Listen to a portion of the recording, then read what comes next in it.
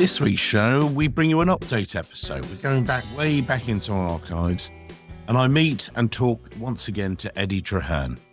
When I spoke to Eddie, he was the Director of Treasury at Belmont Green. His career's moved on since then. You'll be able to see that and hear that. If you connect to him on LinkedIn, he's a great guy. We have a really nice catch up. We last spoke in January 2019, and a few things have happened. He's moved out of London, lots of different changes as well, different role, new company, and things are looking very bright for Eddie. I'll let the episode speak for itself and hope you enjoy it. If you've heard it before, you can jump all the way through about 32 minutes in, and then that's the new episode. But enjoy today's episode with Eddie Traherne.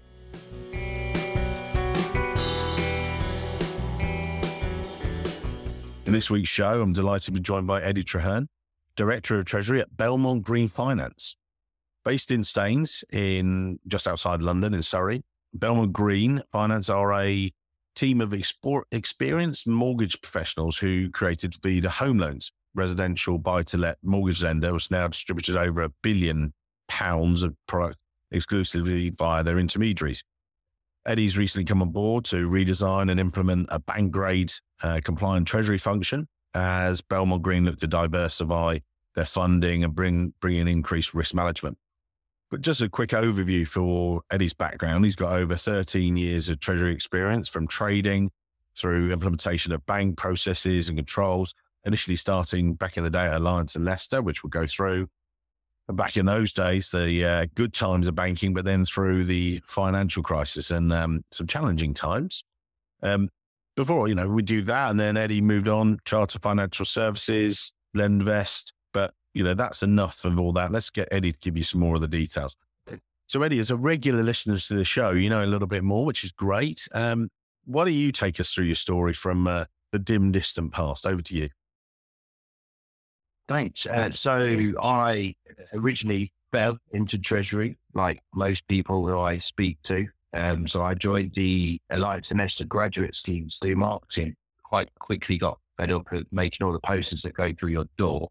I wanted to do a presentation on another area of the business, the rest of the graduates. I chose Treasury. I chose the Treasury purely because I thought there would be a safe full of gold bars. And it so happened that there wasn't, but I never really left.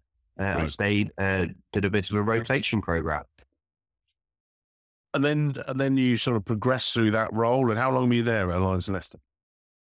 I was at Alliance and Leicester for 3 years. Like you said, through the good times to start with, where raising capital, raising liquidity was a piece of cake. I worked across capital markets, money markets, derivatives, asset purchasing, foreign exchange, a range of products, all within the very loose regulatory system at the time. What we then found quite quickly as the financial crisis hit was that our liability base started to disappear. So we had to think quickly. And I was lucky. I was one of the younger members of the team that didn't have as much riding on it. So I could actually sit back whilst everyone else is going through the process and is absolutely stressed that they may lose their houses. We were keeping 9,500 people in a job. Wow. Essentially I could learn so much, and that phase of that 3 years of my career has actually sort of completely underpinned everything that I've ever done since. And when you say underpinned, what, it's just giving you the broad breadth of experience to rely on, or? Broad depth of experience and my approach to risk management. So back in those days, treasury functions, especially in financial services firms, were seen as profit centers, and they have to be a profit center. What quite quickly evolved through that was that they weren't making profit. That you wouldn't make a profit, but what you were there to do was manage the wider risk, financial risk within the business. And that stuck with me ever since. All through the rapid change in regulatory environment, through the smaller institutions where I've been brought in to implement that. In some instances, in the first instance at Weatherby's Bank, there was nothing there that wasn't a treasury. It was old and still is a very strong private bank. But having been the only person that was brought in with any treasury experience, had to drive through a lot of that change, regulatory change, implement the reporting that was required, and just prepare different reports for the executive team and ultimately the board. And then you were up outside of London. The bright lights of London sort of beckoned. You were drawn down, or what happened? Well, fortunately, there wasn't a lot of bank treasury opportunities around the Midlands. I'd pretty much exhausted it going through a Alliance and Esther and then Weatherby's in my local vicinity. And the opportunity came up that when they did come up to head up a treasury function, which I was ready for at that point, we're all based in London. So you joined Ghana International, and then a few different moves within, a relatively short period, but, a couple of different moves. Do you want to just talk us through those? Yeah, so I didn't set off to move very, very quickly between jobs. I took the head of the treasury role at Ghana International Bank. It's a fascinating institution. It's an offshore bank for the Ghanaian banking sector. It's owned partly by the Ghanaian Central Bank, but actually learning a lot about different products again. So learning about trade finance, really short-term commodity deals. And another wide range. It's been a sort of story of my career is that I've always been open to taking on different products and never wanted to get stuck just looking at the same thing day in, day out. Yeah. And then from there, it's putting pressure on the regulatory change again for Ghana. And then I got headhunted into a bank called B Bank, AG Zurich. They were having some issues and they just needed people to modernize what was going on in that institution. So I worked very closely with the CFO and also the group, the Swiss company, the group risk function, just to bring the treasury out of sort of the 1990s and right up to date. It didn't involve any system implementation there, but it did involve going back through, check-in, almost doing auditing, liaising with clients again, which is something that I hadn't done for a while, doing foreign exchange deals with clients. And I really enjoyed that role. But CFO left, the Bank of England pinched him. Right. And the change became a lot harder. There was a lack of communication that we suffered from, which is one of the things that I've taken on board is you need that line of communication as the treasurer up into the CFO and also the CEO, because there are certain times where there's risks and activities that need to be undertaken that you need sponsorship from both. You can't just do it. The CFO's back here. That's not to say you just go around them every single time, but there is points where you need both in a room. Yeah, you need a good line of communication when you're talking, getting stuff done and things. That's exactly it. Yeah, if you're not open and honest, and it's one thing that I've taken through my entire career, and I think it probably stems from working in a dealing room to start with, that we were quite open to shout and bawl and reconcile with a hug and a high five, doing and making good and bad decisions. But what we always had was no underlying or undertones of negativity. At the end of the day, everything was cleared, everything was aired, and everything. We came in the next day and worked through it again. Yeah. And that open and honest communication is paramount within Treasury. And then you made the move to Charter Court. Talk us through, because, obviously international audience to listen to this as well. So they might not know some of the banks they might understand, but then Charter Court and Linvest, give us a quick run through of those roles. You sort of. Charter Court Financial Services was an opportunity that I didn't think I'd ever get again. I was approached as they were applying for a banking license, and they needed an experienced treasurer who understood the regulation, liquidity, market risk, everything else that goes with the bank treasury sector. So I spent a year with them initially when we were in the design and build out phase. We submitted our application and we were implementing treasury systems. We were implementing new risk management policies. We were implementing new payment methods, new payment systems, driving through an enormous amount of change. It was a brilliant team effort. And just, people were, again, all pulling in the same direction. And, we took it from a balance sheet to about 100 million pounds when I joined to when I left, September 17. We had a balance sheet of about 6 billion, 6.5 billion. You talk about you talk about the team there, the treasury. How was the team structured when you started, or what are you like as a, that's a key thing a lot of people listen to, is you want to know what you're like as a boss and how you create your treasury team around you. So what was it like when you first walked in sort of Jan 2014? There was no treasury team. When I walked in, there was a lady that submitted paperwork for the backers to give us funding for the mortgages. By the time I left, we had a treasury team that stretched across front office execution, middle office, treasury operations, LM, prudential risk, the sort of second line of defense, not all reported into me, obviously, but we had a team of close on 25 people. Yeah. But I was responsible there for the front office and the LM, liability management. And overall, I had 6 people that reported into me. And I always go for the premise that I want the best people. I try not to scrape and save pounds by thinking someone will make do. I want people that I know I can trust, that when it all goes wrong, they're going to be there for you. They're going to back you up. They're going to understand the concepts that are coming out of the thick and fast. Yeah. Hiring, do you mean hiring a higher level perhaps than you might, so instead of recruiting a senior treasury analyst, you might recruit a treasury manager, or instead of an assistant, you might recruit a deputy treasurer sort of thing? That's it. What I always find is that actually the long term, the better the people you get in, the less people you need. Right. Nice.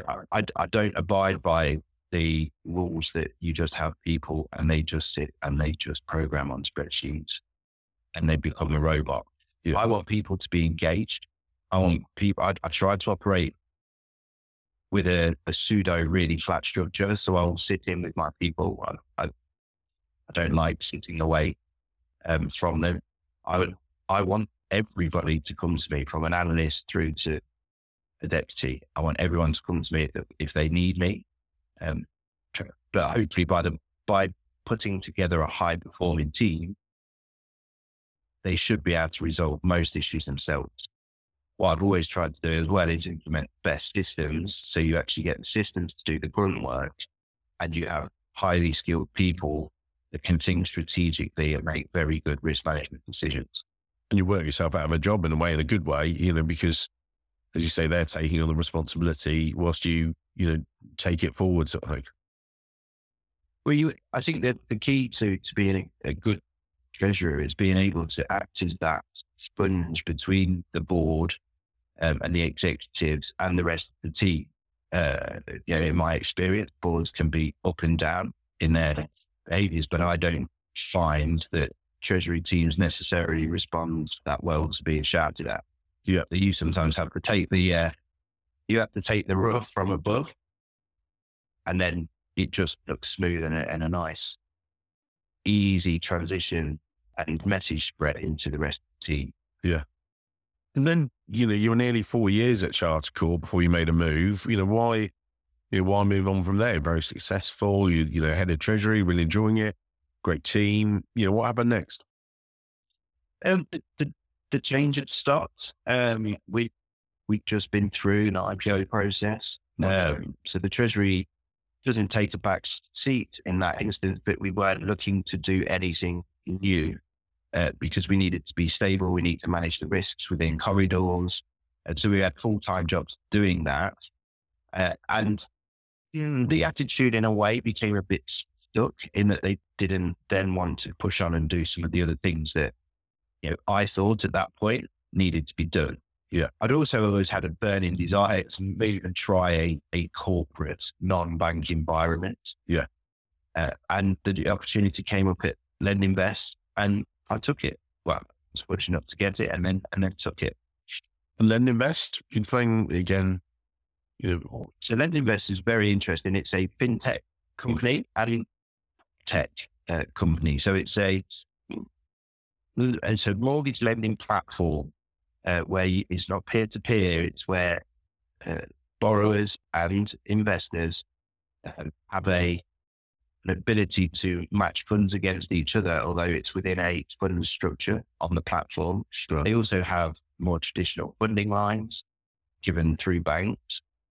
But what they're developing is a very clever technological platform that allows them to intermediate the market in a different way, the lending market, mortgage lending market in a different way. But when I joined, it became apparent that close enough to £1 billion of lending as well, but through no centralized treasury function. So they needed someone to come in, have a look what was there, which wasn't as easy as it sounds, and then form a treasury function and then pull the bits that are being done elsewhere in the organization to centralize a lot of the tasks. And that ranged from actually hedging deals or hedging the lending that's going on through an interest rate risk perspective, through funding payments and getting a structured method funding loans, and as they're going out the door, inserting timescales, etc., and SLAs for the rest of the business. So it was interesting. I enjoyed my time there. I wasn't there that long, but it was a period where we got a new CFO. We started to build out a lot more technology in terms of where loans are sitting and recording which funding line is owning loans, and moved a lot more away from Excel into systems-based approach. And I did enjoy it. It's just that the opportunity at Belmont Green came along, and it's appealed to me a lot more. I've learned a lot of lessons helping Charter Court set up their bank, and I wanted to apply them again and try to avoid the mistakes we made the first time around. So definitely, again, referring to, Belmont, someone walks in, you look up some of the stuff on the web and everything else, but explain in your words. So Belmont Green are a mortgage lender, a specialist mortgage lender. So we lend into the buy-to-let and the owner-occupied sector. But it's people that won't necessarily straight through on a side street lenders criteria. Right. So it needs a bit more of a manual underwrite. People need to look at it, need to understand cases better. So it's instead of a computer says no environment, we have people looking at cases and making an informed credit decision in line with credit policies that we've got in place. At the moment, we're funded by the wholesale markets. Okay. So we're a non-bank lender. And then, hopefully within the future, we will be moving to a more diversified funding base, hopefully across deposits, hopefully wholesale funding, and any other access and channels that we can find where we can raise, again, specialist liabilities that we can deploy into more specialist areas of lending. And what's it like going in? You've obviously enjoyed this niche banking startup sector. What is it that, obviously there's a buzz you must get out of it, or, why bother again? You're doing it again, coming in and it's brand new, it's fresh. Do you just, is that the thing for you or what? Yeah, well, I won't lie, it's going to be brutal again. But I quite enjoy that. It is, you can see you're making differences nearly every single day. You don't have any day that's the same. You get to find talent, you get to employ talent, and you get to build that talent. And I think some of the positives that I've taken from my career is whenever I've moved on, the majority of my team have always wanted to come with me or follow me. And I like that. I like that sense of camaraderie that you can get in a smaller institution. But you also have to accept the luck with the smooth. You can't hide as much in a smaller institution as well. So you get back what you put in. And if you can implement something very sensibly, you can bring boards, execs up the learning curve to the right level, then you get the pats on the back, and everyone every now and again likes to get at least one pat on the back. That's the sort of nature of the beast within, especially the small bank or small institution, corporate, startup, treasury environment. And you say you talk there about recruitment. Obviously, as you hear before, that you're on the podcast hosted by the Treasury Recruitment Company. What's your ethos around what are you looking for when you recruit? Where are you looking? Is it right? I've got a CV. It's right. The qualifications number one, or what have they done, or what are the different things that jump out at you? I may sound a little bit out of order here, but I don't put much stock by qualifications. I find in the startup environment, the qualifications can actually hinder your thinking process. Okay. Because it feels sometimes like they become very blinkered in their approach, that it has to be like the textbook said. That's not true. That's not how it works out sometimes. And sometimes you might find that you have to do something outside of your remit in a startup. Yeah. Yeah. And I generally, you have to review the CV. There has to be the relevant skills in there. But what I enjoy more or find more stock by, especially in the startup area, is their personality. Can they handle the change? Because you can have someone that is brilliant on a CV. They can do absolutely everything. You put them into somewhere where they can't just get the data delivered to them and they just put it into a spreadsheet and then they can compute it. But they actually have to go out, find the data, meet the right person in the institution, get their own report built. Before they can even get to the part of calculating it in the spreadsheet, they just melt all the way. Without giving too many interview tips, how do you assess that? From someone's, okay, you've got the CV, you got them in front of you, but what are you using it? Are you then just having conversations with them, or what evidence are you basing on? What sort of, how do you go through it? Is it out over a coffee, or how do you do it? Exactly that. I prefer not to do a formal interview in the first instance, but more of a sit around the table and have a chat. Our office is in the Shard, so we are quite lucky to have a nice biscuit to sip, and it sort of relaxes people a bit. And the most expensive coffee. For someone, yeah. What I actually do is take them through, just see, how would you do this? Like, have you ever thought about this sort of thing before? And the question that you ask on about how do you calculate interest rate risk, or how have you calculated liquidity before? It's more around, have you ever had a trouble getting your data for your reports? And let the person you talk you through it. Again, it's just my opinion, but I think you can form that view quite quickly. And I think in a small team, in a larger team, you can take the skill set.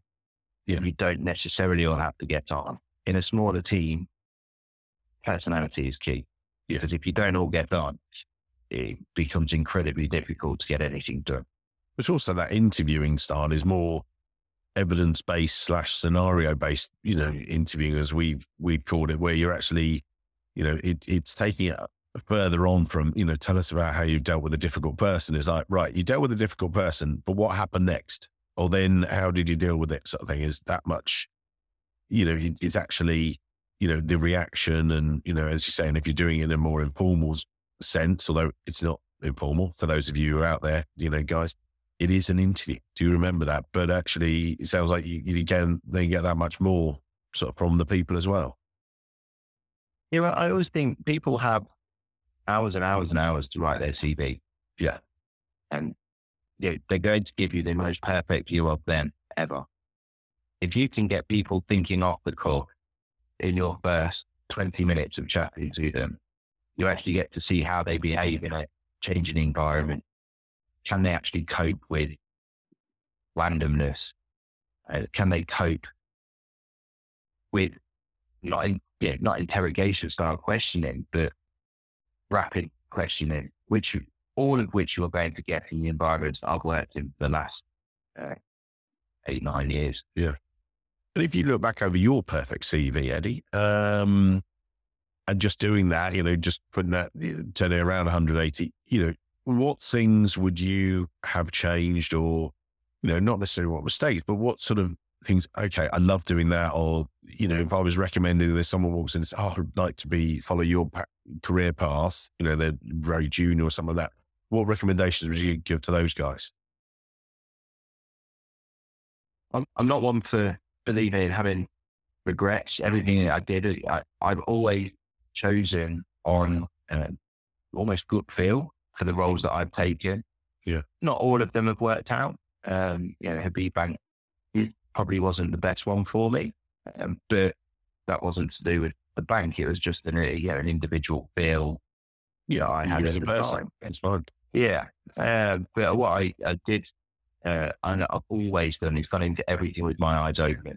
And sometimes opportunities have arisen where other people go, I don't think that that's really right now. So for instance, I joined Charter Court when I had 2 really small kids, and that was a business that could either flourish or eventually go bust. So it was, it was probably a risk, but at the same time, I felt it was a risk that was worth taking, the progression of my career.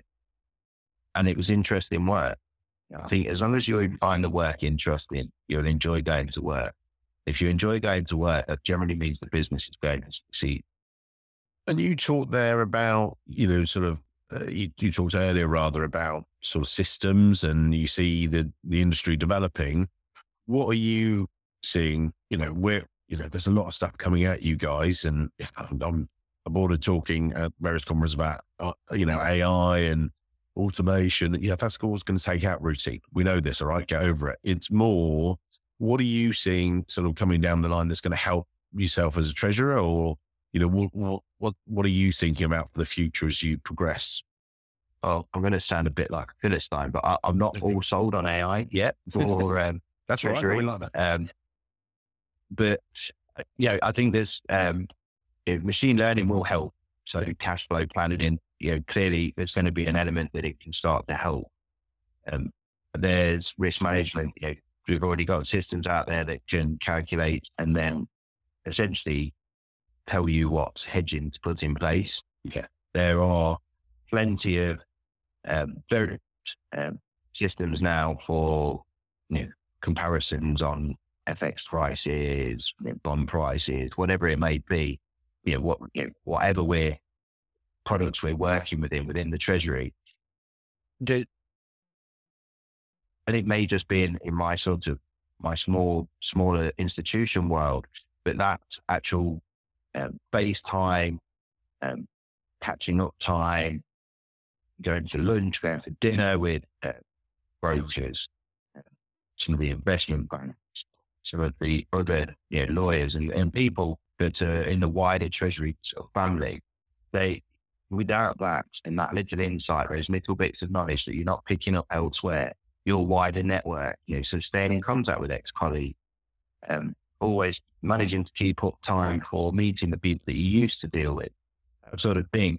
I think sometimes treasurers can be a CFO's worst nightmare. They're very analytics driven, and they have to have everything on a spreadsheet because, I'm a firm believer that 75% of what we do is science, but then 25% is an art. And that, it's just a gut feel sometimes. It's like, you can see the macroeconomic situation and it's looking like a certain way and rates should move a certain way. But you sometimes just get a sense that actually I don't think it's going to play out like that. Yeah. And you might take a contrarian view to the market. But your AI, unless you can program it to be that clever and have gut feel, then I don't think that's where I still think there is a human element to treasury that we'll always see there. Trust your instincts and your gut sort of thing. Yeah.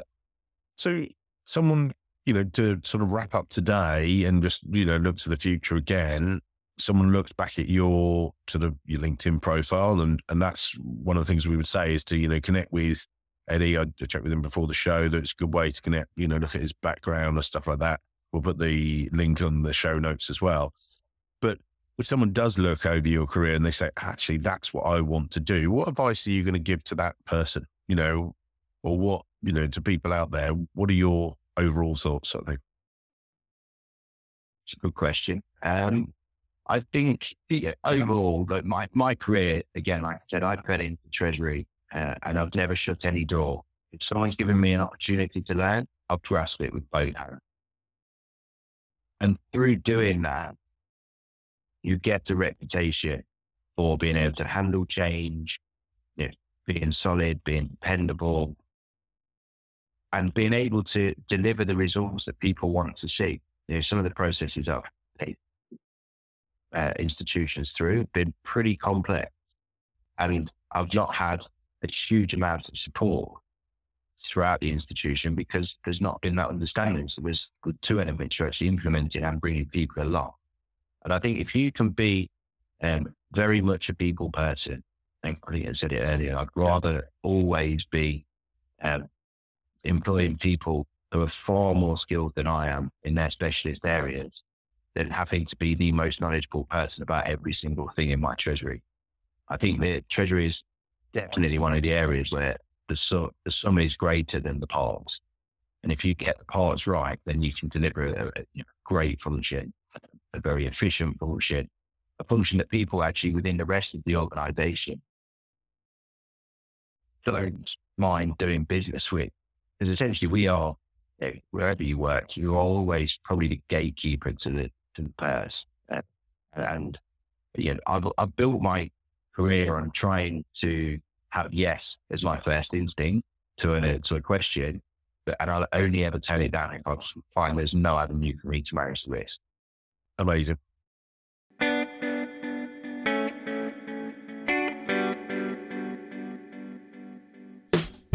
Wow, that was a revisit to a blast from the past. So that was January 2019 that I last spoke to Eddie. I've spoken to him since, but that's when we did it on the podcast. At the time, he was the Director of Treasury at Belmont Green. Times have moved on. A couple of things in between, just a pandemic. But since then, Eddie's moved roles. I'm going to get him to explain it. We're going to talk now for the next 15, 20 minutes, catch up with Eddie and his story. A lot of stuff has changed, which is great. And then he's going to give us some final takeaways. So, Eddie, we pick up your story, 3 years later. Mental. Over to you, sir. What's gone on since we last spoke? As you said, there's a lot has gone on, not just for me, but worldwide as well. Lots of challenges, lots of exciting things, lots of opportunities. But currently I am the treasurer in the UK's newest bank, GB Bank.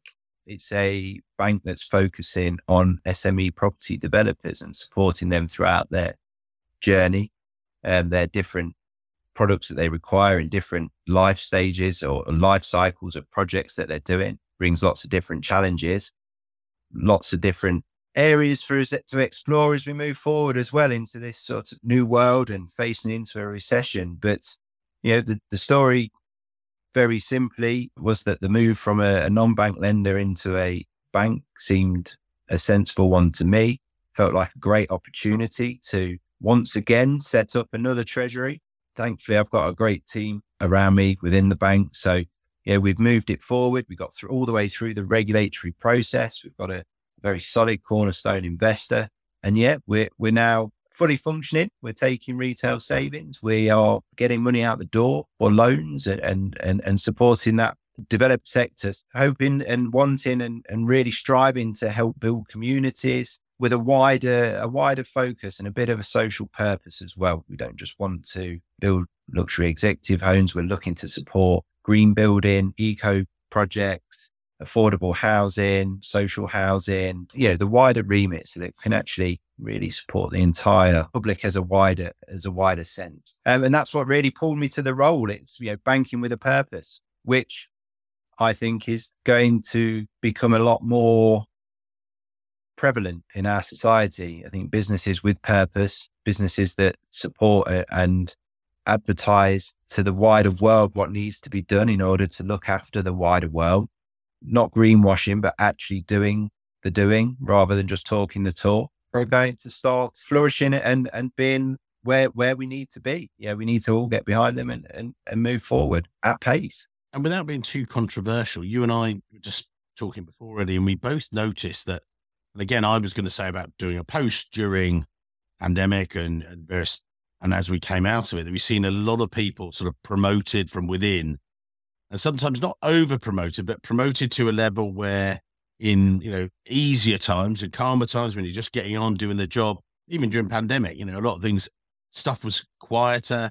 There were demands on you and everything else, but actually we've come out of this pandemic and then we're into challenging times globally and stuff. And I was talking at the Dublin Treasurers Conference in Ireland just recently. And again, we were exploring that and, there were lots of different things. There was working remotely on people's minds, but also the scale of the challenges that people are facing. How are you guys, facing that yourselves? And you and I talked about, and maybe broaden that, you had comments about that as well, didn't you? Not wanting to be outspoken or too controversial, but there are plenty of roles within Treasury that have been formed and people's skill sets have been built during a benign market environment. Been lots of cheap money, everything moves one way. It's been relatively simple to plan and understand what's going to happen. Now, just going through a financial planning exercise, during that sort of 8-week period, we managed to have, I think, 3 changes of government, 3 chancellors, and a massively different economic outlook from when we probably started that process. And it's that you can only really deal with those things through the experience.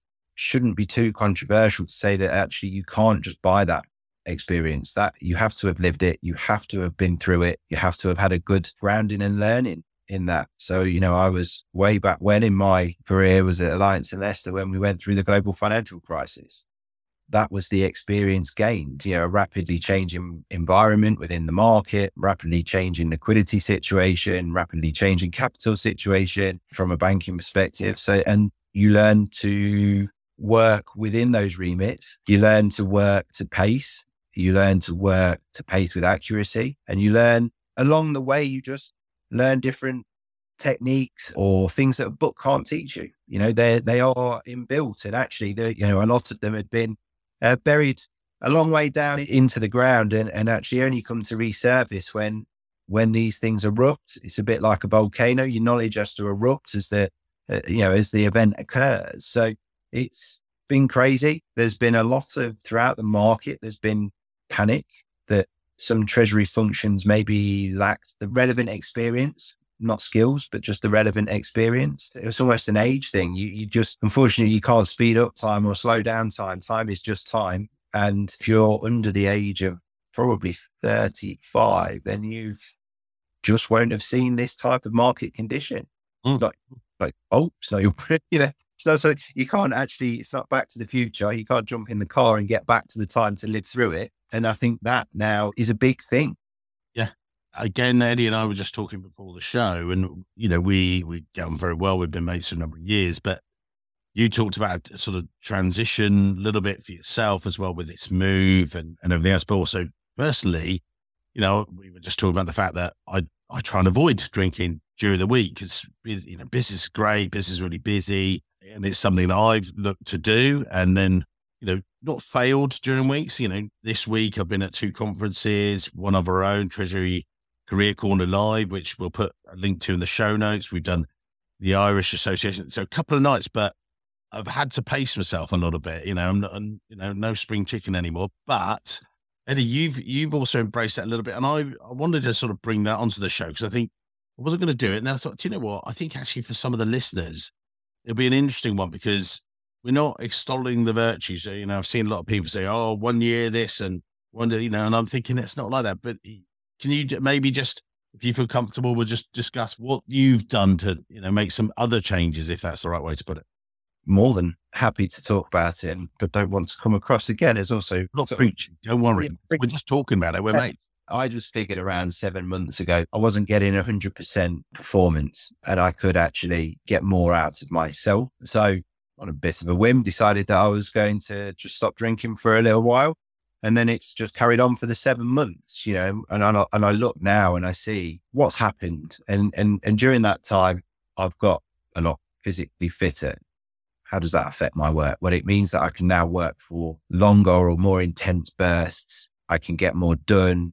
My mental clarity is better. My decisioning, my personality, just the way and the approach, remaining calmer in situations. It's been brilliant over this last sort of volatile period, because you can cut through a lot of things and they're just slightly fuzzy. And I think actually within Treasury and especially the old school Treasury, working in the city, that there was a drinking culture, and I think it was expected of you. And and it's stepping away and being prepared to be yourself and say, no, I'm fine and I'm done. And actually that then builds your own confidence and self-confidence being around. And I think you move into being trusted area. And I think, I'm not saying that you should or you shouldn't, it's just for me, it seems to have worked out really well. Lots of positive things are happening. Things are moving forward at pace. And it's just given me the ability and the clarity to keep pushing forward and striving. And, that's why I want to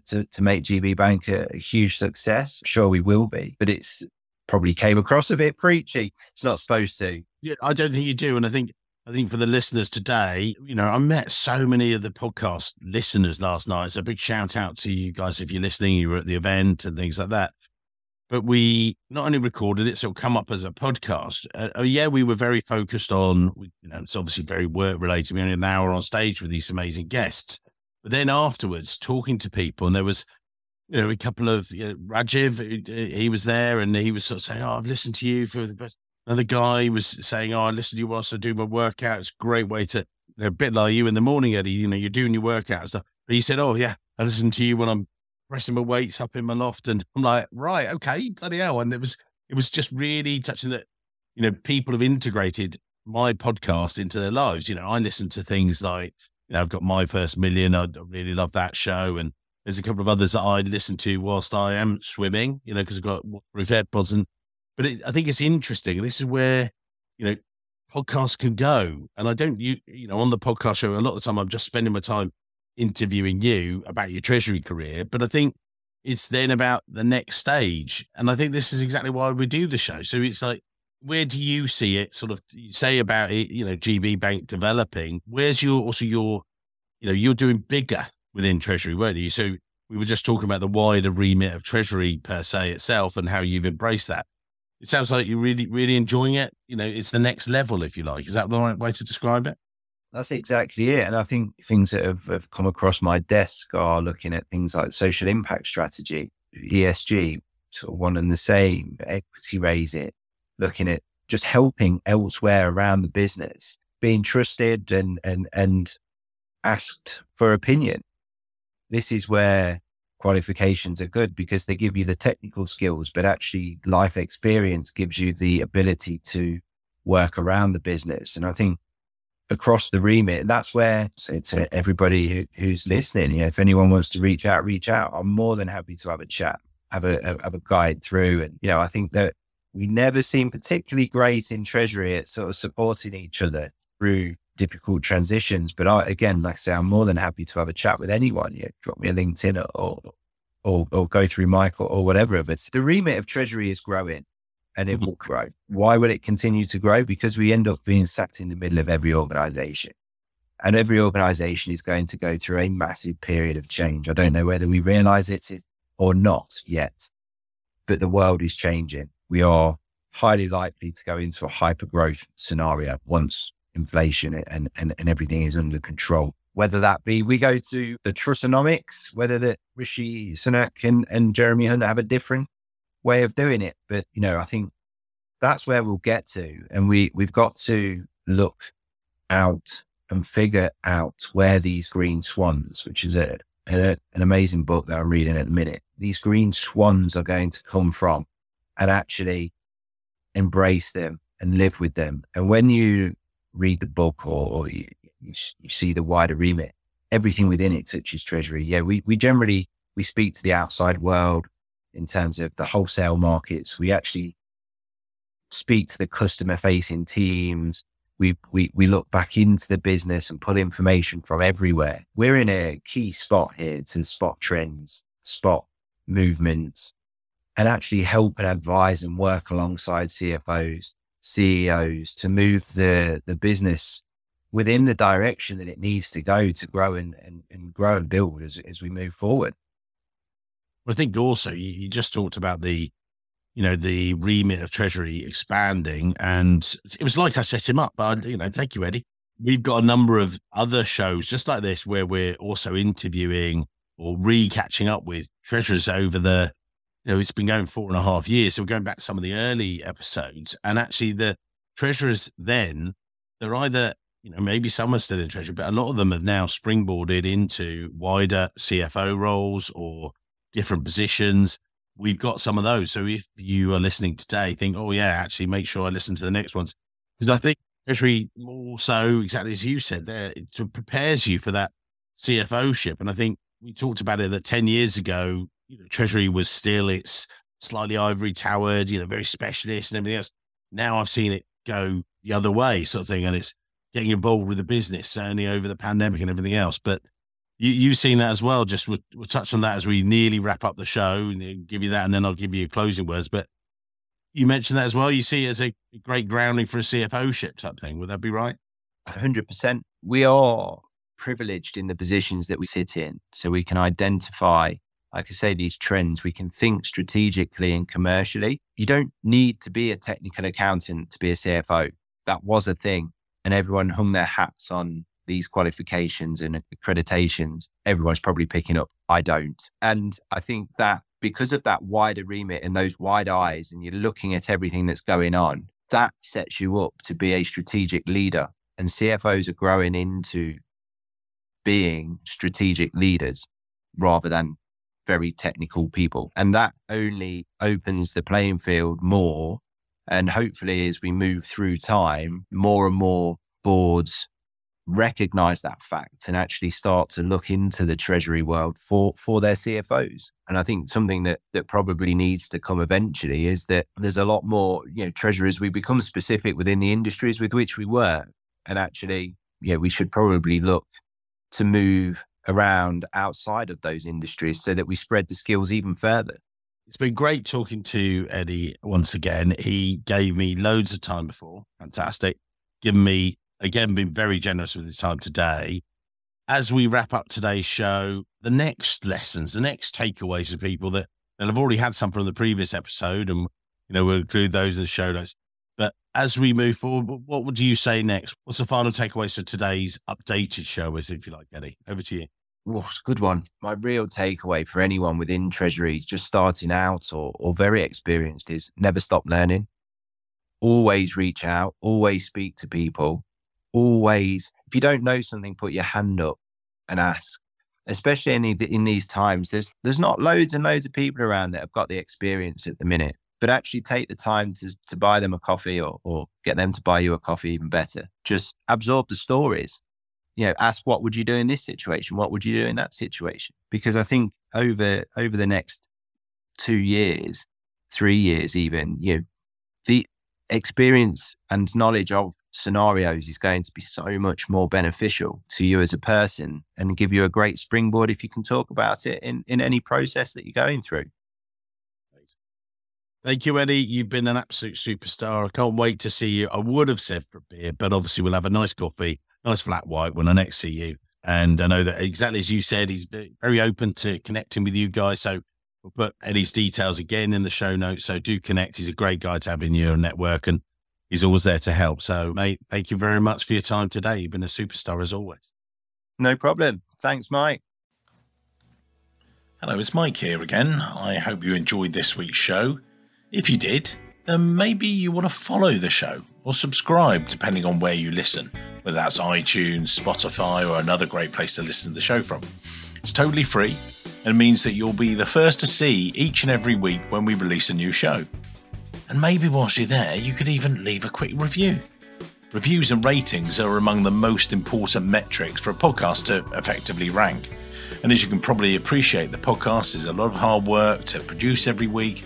It'd be amazing.